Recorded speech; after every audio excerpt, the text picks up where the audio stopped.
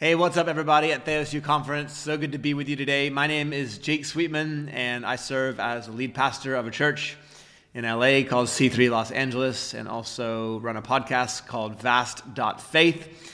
And it's a joy to be with you today. I want to share with you out of the book of Hebrews, chapter 11, and also just a little bit out of the book of Zechariah. Zechariah chapter 2 and verse 7, just this one verse. The prophet says this: "Up, escape to Zion, you who dwell with the daughter of Babylon." And we'll look a little bit about how that applies to what we're looking at today towards the end of the message. But first, Hebrews chapter 11, verses 13 through to 16, the great hall of faith. I'm sure you know it, so I'll spare you the summary. But the scripture says this: "These all died in faith, not having received the things promised, but having seen them and greeted them from afar, and having acknowledged that they were strangers and exiles on the earth. For people who speak thus make it clear that they are seeking a homeland. If they had been thinking of that land from which they had gone out, that is Mesopotamia, they would have had opportunity to return. But as it is, they desire a better country, that is a heavenly one. Therefore God is not ashamed to be called their God, for he has prepared for them a city." I've entitled this little talk with a question. The question is, are you living out of context? Are you living out of context? And I want to begin by talking about how biblical faith always has its context in the purposes of God.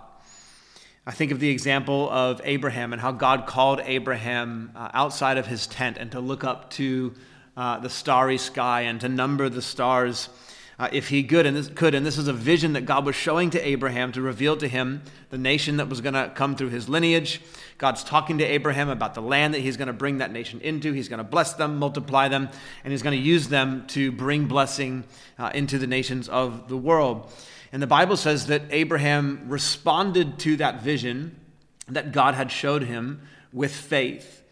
That is, Abraham believed what God was telling him and then lived his life in accordance with that plan and in accordance with that promise. That is to say that Abraham's faith had a context. He didn't just pick up all of his belongings and get his family to go with him and follow him out into a land where he had no claim or no ownership just because he felt like it. He did it because God called him to do it. And God's calling was the context for Abraham's faith. In fact, if you look at the story of all the people listed in Hebrews chapter 11, you'll find that their faith was always in response to God's calling. They understood their story as part of God's larger story. And this is the point that I want to make to us today, because it applies deeply to us as 21st century Christians living in the West, that biblical faith always has a context. And that context is always the call of God, which stems from the purposes of God. Now, context is defined as a set of circumstances that provide the setting for an event or provide the setting for an idea or a statement. And I just want to put before us today that the context that surrounds our lives, the context that surrounds the life of the church over the last 2,000 years, is the most exceptional set of circumstances to ever take shape in any individual or any group of people's experiences throughout the entirety of human history. And I think the briefest yet most thorough text that we can look at to understand that is the Great Commission in Matthew chapter 28. We see the context in which you and I are living today. Jesus says this in verses 18 to 20, that all authority in heaven and on earth has been given to me. Now that one sentence right there is incredible context for the life that you are living. That you are following and serving somebody who has all of the authority in heaven and on earth. He doesn't just have all of the authority in the realm that is often thought to be his, that is heaven.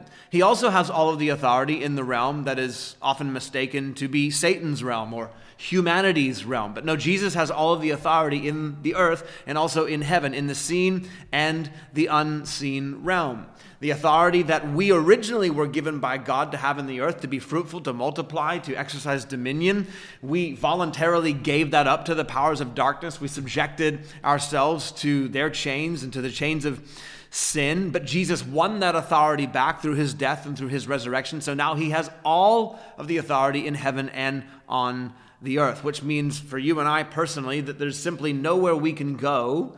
There's no battle that we can fight. There's no task that we might undertake where Jesus Christ, where it falls outside the purview of his command. And I'm belaboring this basic point on purpose because I don't want the expansiveness of the context for your life to get lost on you. Jesus wanted his early disciples to know this, and he wants us to know today that the context for all of our living is that he has ultimate and complete authority. He is the one who has determined the direction and the conclusion of the human story, not Satan, not your sin, not your sickness, not your lack, not hardship, not your insecurity, but Jesus. And so we must live in that context of his authority. And we ask the question, okay, well, how do I live in the context? And Jesus answers the question for us in verses 19 and 20. Go therefore and make disciples of all nations, baptizing them in the name of the Father and of the Son and of the Holy Spirit, teaching them to observe all that I have commanded you, and behold, I am with you always to the end of the age. Okay, so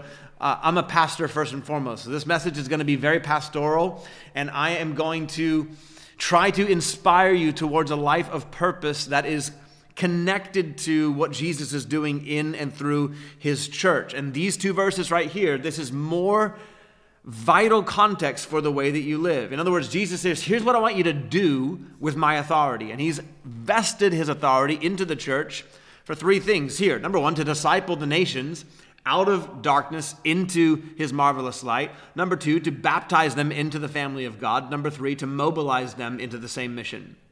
That's what he's given his authority to the church to do. And then he says, oh, and by the way, I'm going to be with you every single step of the way so that you can witness my divine power work through all of your human weakness. So Jesus set all of that, what we call the Great Commission, into motion 2,000 years ago as part of the redemptive story that he has written, and it is the only proper context for all of our faith and all of our lives. And this is what I want to say to you, that any other context for living can come only from somebody who did not have the authority to set the context in the first place, because Jesus has all of the authority. Living in this context is incredibly important because it's what grounds your faith in an actual real story, in God's story. And without being grounded in God's story, God's purpose, what God is doing, oftentimes what might look like faith in the life of a believer is actually nothing more than just passion or enthusiasm and excitement. And there's nothing wrong with passion and excitement, but you can be excited about something without it being in its proper context.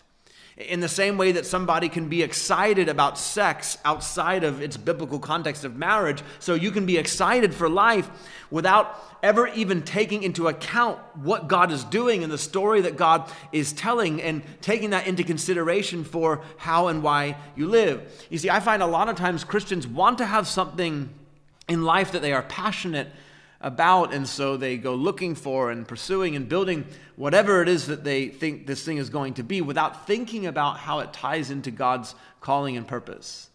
And therefore what they do never has the proper context. And so it either burns up in the process and never becomes anything, or it burns them up in the process because it lacked the proper guardrails to define and to focus what they were so passionate about in the first place. And the result of this can be everything from disheartening failure and feeling purposeless and meaningless, or it can be runaway trains that are intent on reaching their own destination without any concern for what God's preferred destination would be. And I think putting our lives back in context of what God is doing in the earth is the fundamental key for so many Christians right now. And the outcome of that is that your faith becomes something that is more than just access into heaven. Your faith actually becomes something that informs all of your actions. And this is good because like Abraham, who responded in faith, and that informed the way that he lived, so also you and I, in our response to what God has revealed through his Son, what God has revealed through the Scriptures, that's supposed to actually overflow in the way that we live. And I think a lot of times when we think about the way that we live as Christians, we reduce that down to just being really good at sin management, right? Like just batting away all of these various temptations to sin as though the Christian life were nothing more than an elaborate game of whack-a-mole. But I want to tell you today that God is inviting you to play an entirely different game altogether. One that enlists you as a part among a whole in the advancing, ground-taking, life-changing purpose of God. And I don't care how mature you are as a Christian. I know I'm talking to people who subscribe to Theos U today. I know that all of us struggle with this idea of, well, when I get more qualified, well, then I'll join more in God's purpose. But friend, the only way you get more qualified is by joining in God's purpose in the first place. It's called sanctification. You say, well, when my life becomes more fruitful and when I get more of what I need or more resource or I get to a certain objective or a place in life, well, then I'll join in God's story. But the only way your life actually becomes truly fruitful is by joining God's story. It's called His grace working through your weakness. And to think otherwise about these things is to rip your life outside of its context and expect it to make sense and amount to its intended outcomes. We've all heard of the idea of people taking Scripture out of context. Well, I think a lot of Christians are taking their life out of context. And they wonder why their fellow practitioners of the faith are looking at them funny sometimes as though they just quoted, "I can do all things through Christ who strengthens me," in regards to their Peloton workout. Like, you would all think that is strange, but so many of us are doing that with our actual lives. And we're living outside of the context. We're living outside of God's story. And we're not checking ourselves in how it is God wants us to think and how He wants us to view our lives, which ultimately boils down to the way that we actually live. And when you misunderstand the context in which you are living, ultimately what's going to happen is you'll forfeit the contribution that you were meant to make to that context. When you get the story wrong, you get your own story wrong.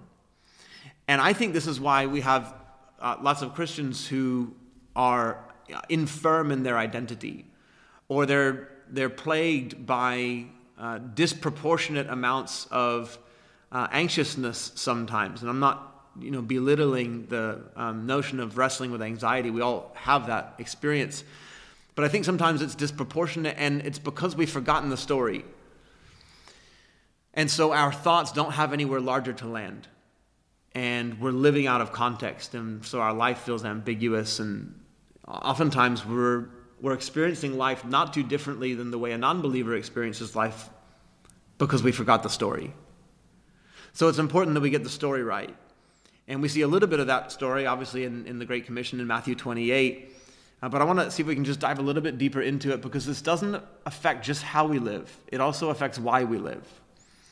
You probably all heard the phrase that when we're speaking of the kingdom of God right now, in between the first and the second coming of Jesus Christ, that we refer to that time as the already and the not yet, or the now and the not yet of the kingdom of God. And this is in regards to the biblical teaching that through Christ's first coming, the kingdom of God was inaugurated in the earth.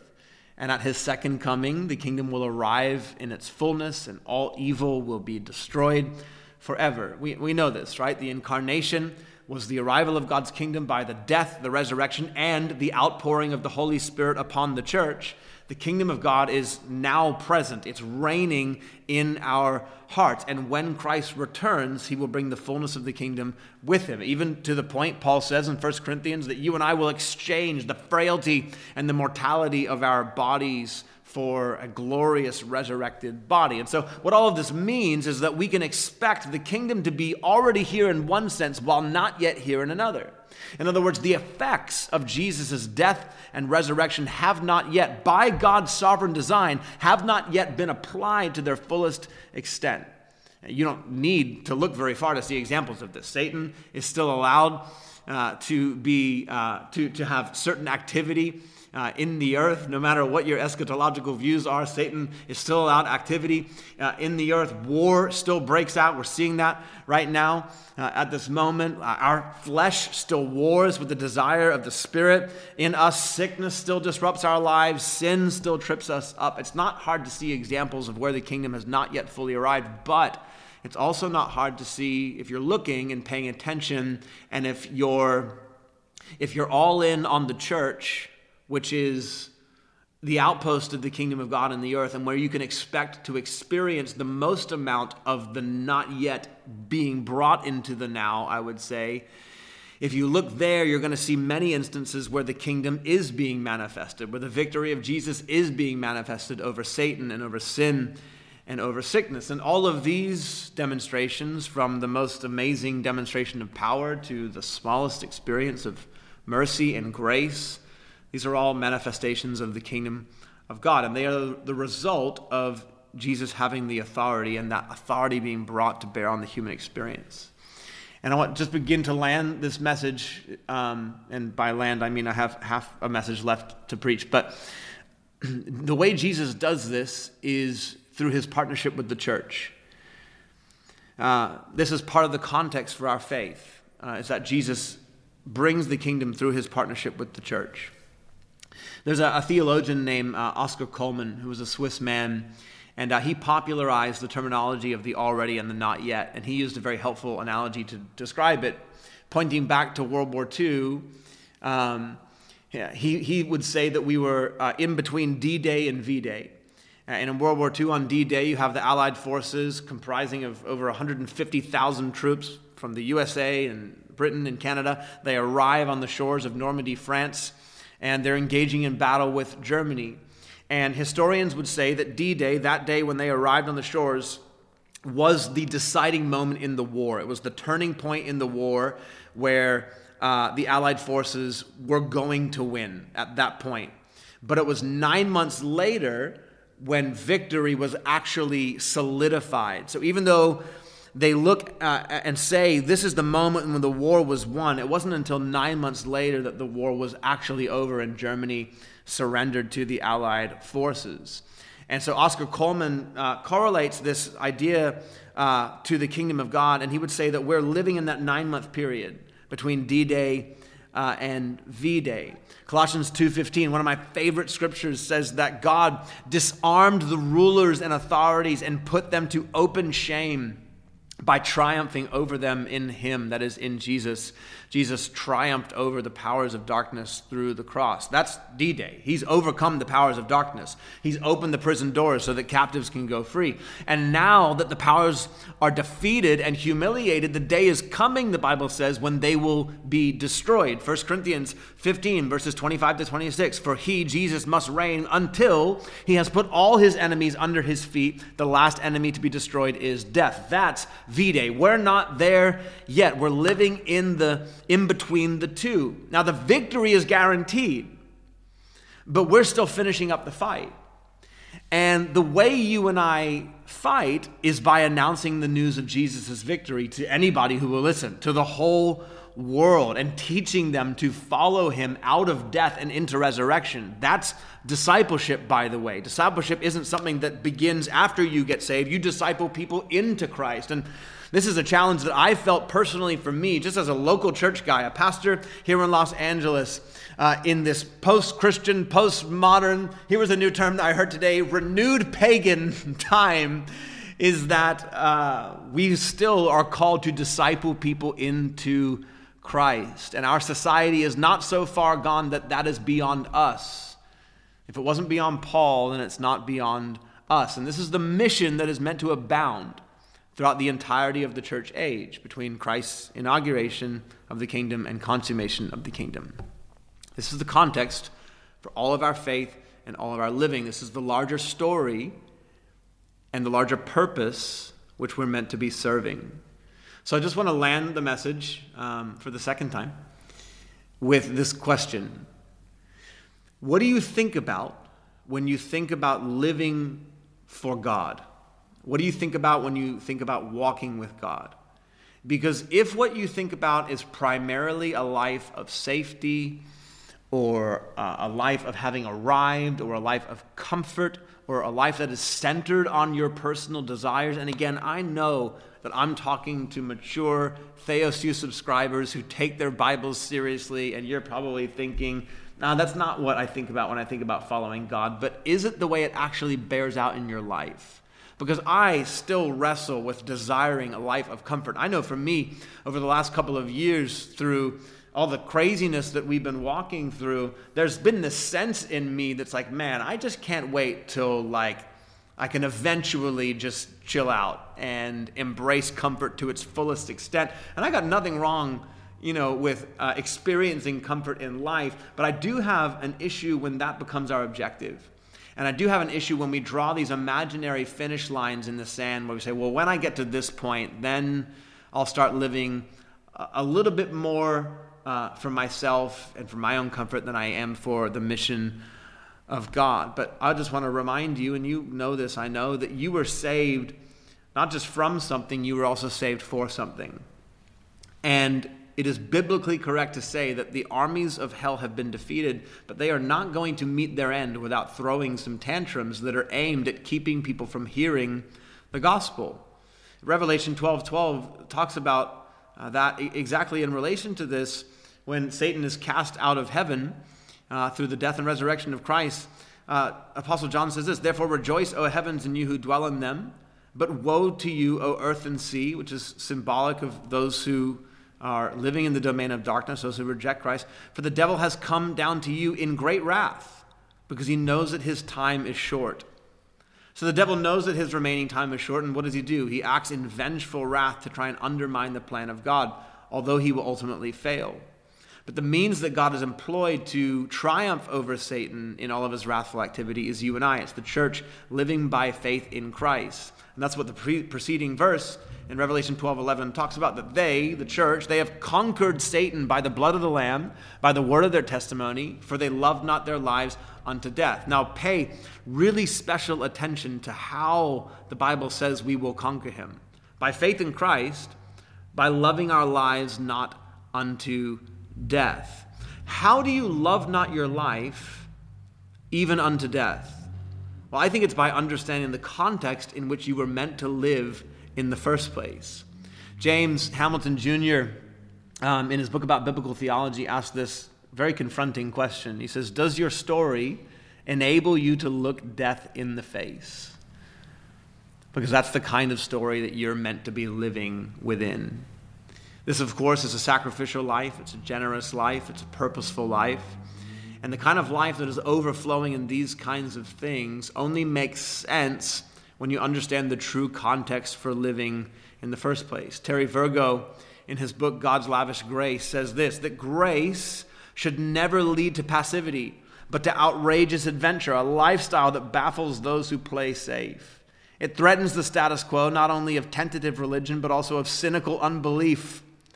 It sets the church free to risk all for the praise of him who freely gave all for us. And so Terry would say that the only way you can live this life is by the grace of God. And God's grace actually sets you free to live this way, to live the way that you deeply long to live. Before Christ, you and I, we were bound by fear, by worry, by anxiety. We were tempted and told to cling to all of our opportunities and all of our stuff and to our lives as a whole, because those are all the things that we have. And Jesus did not save you just so you could do the Christian version of that and call it waiting for heaven. No, he sets you free from the bondage of fear to live in the might of his grace, which empowers you for a life of great impact. So when we think of walking with God, we should not think of something as primarily safe, and it should not bear out in our lives as a life of primarily oriented around safety and comfort. We should actually think of a life that is primarily oriented around adventurous. In other words, you're part of a local church. Your senior pastor gets up, casts vision. This is where we're going. This is what we're doing. We're going to take this territory. Yeah. And you should respond in all of that, yes. And that should run against the grain of your flesh, which longs for comfort, and you should ignore that and push that aside and say, what does faith want to do? And what does living in the story tell me that I should do? Because I believe that it tells you to choose adventure. And as all good adventures go, you never know what's around the next corner, and what's around it might be dangerous, but you turn the corner anyway. Otherwise, what's the point in an adventure? I'm kind of a nerd. I'm a little bit of a fan of The Hobbit and the Lord of the Rings trilogies. I was watching them the other day with my son. He's 7, and I forgot kind of how violent they are, and we're watching Lord of the Rings, and then all of a sudden an orc gets beheaded, and my 7-year-old son's like, did that did they just cut that guy's head off? And I was like, no, absolutely not. You're seeing things. And like 3 seconds later, another orc gets even more clearly beheaded. He's like, Dad, they did. They cut that guy's head off. Anyway, I like Lord of the Rings and I like The Hobbit. And as you're watching those two trilogies, not one time do you think to yourself when they come up against their next challenge, not one time do you think, man, I wish they'd just go home. You don't think that. You think, I want them to find the dragon and to slay it, to destroy every orc, to destroy the wicked wizard, and to take the ring and throw it in the fires of Mordor and be rid of it forever. You want them to embrace the adventure. And that impulse, that desire is latent not only in most humans, I would say it's latent in every single Christian. There's no use in you and I longing for a life of perpetual comfort or even eventual comfort. Because to do that is to take your life out of context. That's not the story you're living in. Our story is one where the best thing to do is to keep turning each corner in faith that God is going to use you to further advance his kingdom.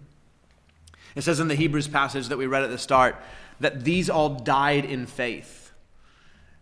Man, that's a confronting statement. They died still having faith for a kingdom that they had not fully experienced yet. In fact, they had experienced a whole lot less than even you and I have experienced it today through the death and resurrection of Christ. And so they died in faith. The way that you die in faith is you never stop living in faith. They died knowing that their whole lives was a prophetic witness to the arrival of that kingdom. In fact, even as it stands right now, the passage that we read says that they still desire the kingdom. If I'm remembering correctly, it's present tense, not past tense. They still desire the kingdom. They are what Hebrews 12:1 calls the great cloud of witnesses who are cheering us on as we run our leg of the race. And they still desire for the kingdom of God to be brought through the church until one day Jesus brings it all home in its entirety. You see, God desires that you turn that corner that you've been fighting against. God desires that you turn that corner of walking more by faith than you have before, whether it's generosity or whether it's really adopting a true life of servanthood or whatever it is, that corner that God wants you to turn that you've been resisting, you should turn it, because that's the life that you're actually been brought into through the power of the Holy Spirit. God has chosen to partner with his church for the demonstration and establishment of his kingdom so that more of the not yet comes into the now. A mentality of comfort seeks the most ideal present, and in so doing, it sacrifices the future. But adventure lives for the sake of a future reality. And in so doing, it brings more of the future into the present. And choosing between the two is always going to come down to understanding the context in which we are living. Now, let's just be a little bit sensible for a moment, because some of us need that. None of this negates you living a life of blessing. None of this negates you experiencing joy. In fact, I would say that when you really understand the context in which you're meant to live, it provides your blessing and joy, but it also informs your blessing and joy. You know why you have what you have so that you can use it for the purposes of God. And this, of course, in my experience, only causes God want to pour more into your life because he trusts you as a vessel to overflow instead of just a container to store. Many of the people listed in Hebrews 11, they did experience what we would consider successful lives. And yet they never counted any of it as having arrived because they knew there was something more. And when you know that there's something coming that transcends everything you have, you don't mind using everything you have in service of the thing that's coming. And this is just what I want to implore you, Theos U Conference, about today, is that you and I would truly live lives in context, not out of context, that we wouldn't just be Christian by name, but that we would be Christian by faith, and all biblical faith has its context in God's calling and God's purpose. What does this have to do with Zechariah? Let me just bring this home with Zechariah, and then I'm all done. Zechariah was a contemporary of Haggai, prophesying to Israel after their return home from Babylonian exile. Babylon comes in and they destroy the temple in Jerusalem. They exile a bunch of the Israelites. They're living in Babylon. They're there 70 years. They come home.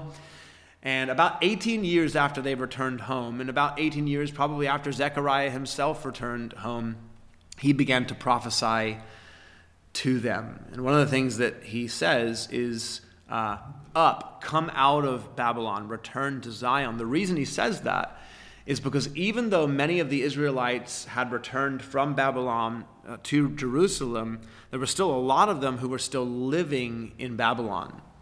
And so Zechariah is prophesying to the people of Israel, we're going to rebuild the temple, Jerusalem's going to flourish again. And the ultimate fulfillment of that, of course, is not in the rebuilt second temple. It was in the new creation. And so we are a part of the proper fulfillment of that prophecy. But the reason Zechariah says that word about coming out of Babylon is because there was those people who were still stuck in, they'd gotten comfortable living in a place that was infinitely lower than what God had intended for them, stuck in Babylon. And they probably were doing quite well there, increasing in wealth and marrying and having children and all these kinds of things. And yet Zechariah says you're living your life out of context. That's what he's doing. He's calling them to bring their lives back into context because that's not what God's doing. What God's doing right now is he's rebuilding Jerusalem. He's rebuilding the temple. What God's doing right now is he's building the church, and the gates of hell will not prevail against it. And funnily enough, of course, this is on purpose, the Apostle John includes a similar exhortation to the church in the book of Revelation about coming out of Babylon, not giving in to cultural compromise. And I know that there are all the obvious ways that people give in to cultural compromise, but that there are really subtle ways that we do it as well. And I think a lot of times it's wrapped up in pursuing comfort as the highest ideal. That's a mark of our age. I think of The Rise and Triumph of the Modern Self, Carl Trueman's book, and the therapeutic self, and how that is a mark of the 21st century in the West, is we desire to be therapized and comforted and made to feel good. And that has crept into the church, and it's crept into the psyche of the modern day Christian. And I want us to rage against that and to seek the life of adventure, to die in faith because we never stopped living in faith. Faith in God, whose kingdom has come and is still coming into the world. The ASU Conference, God bless you. Hopefully this message was encouraging, but also very challenging for you and helpful for you. Have a great day.